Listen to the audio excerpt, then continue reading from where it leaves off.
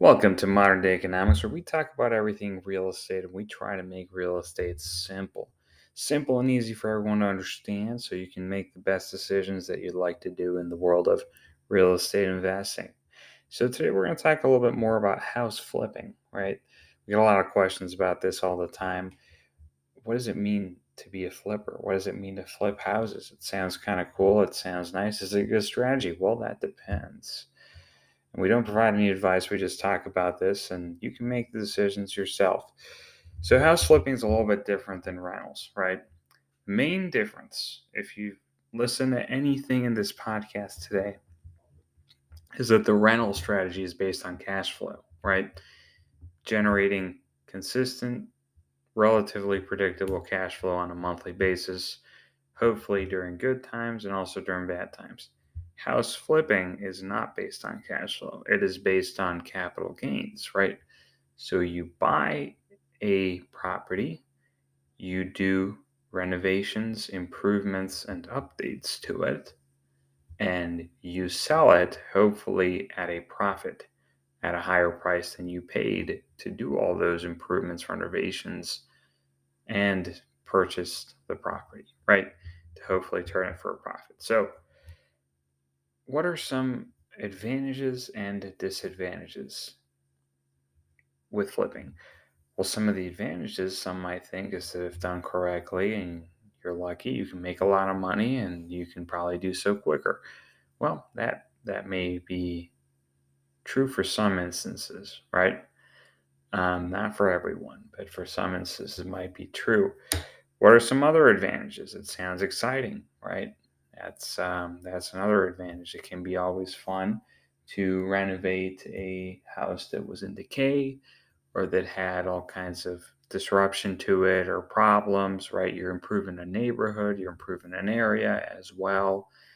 What are some disadvantages of flipping houses? Well, there's a few disadvantages. Number one, you might make a lot of money, for some people at least, when the market goes up, but you're in a lot of trouble when the market goes down. So there's a much more heightened degree of risk.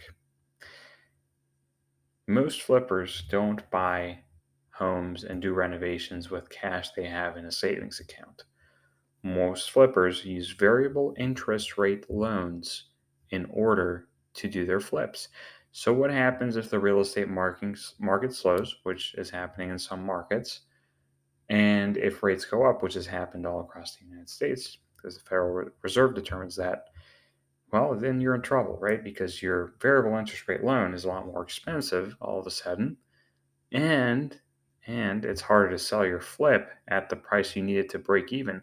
Number one, you need a higher price than you initially predicted to break even, right? Because your interest rates have gone up. And number two, there's less buyers. There's less buyers to actually buy your property because also interest rates went up for the people that would take out financing to buy that house, either to live in it or rent it out or whatever they're going to do with it, right? So it's a riskier business, the cash flow piece. Another interesting factor that can be considered disadvantage is that you might not have the same tax advantages as with rentals. Now, again, consult with your CPA before making any tax related decisions. It's not tax advice, but some might say typically, if you're flipping houses, you got to pay capital gains tax, right? And if you're flipping them in less than a year, you might pay short term capital gains, which is a lot higher than long term capital gains, right? Whereas if you're renting, you don't have to pay capital gains if you don't sell. And there's all kinds of other tax advantages associated with the rentals, like depreciation, etc., right? Which you might not get with flips. Another disadvantage is you always have to be looking for your next deal, right? If you buy a rental that cash flows long term, you just let it sit. Well, of course, there's a lot of management involved with that, but you don't have to find it looking for the next deal. You just have to manage the existing deal, right? If you look for another deal, is to add to the portfolio, right? But your existing deal remains. If you're a flipper and you renovate a house and sell it, well, you have no house, right? So you got to buy another one. You're always looking for the next deal. That's a lot more involved. You have to manage the contractors that you hire to do the flip, et cetera, et cetera. So you're always looking for the next deal. You have the risk of um, having an economic downturn and it'd be a lot harder to sell. You might get stuck with a property that you don't want to get stuck with. Rates are a lot of times variable for those types of loans and much higher than with traditional financing. So think about all these things if you really want to do this. If you really think capital gains is a strategy for you, given the degree of risk.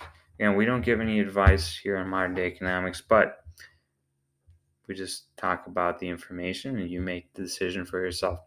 So if you really want to learn about real estate investing, you got to network with people that have done this for a very long time. And if you want to learn how, go check out our free ebook at moderndayeconomics.com. Completely free, best price. So go check it out. Links in the description, moderndayeconomics.com. Thanks for listening.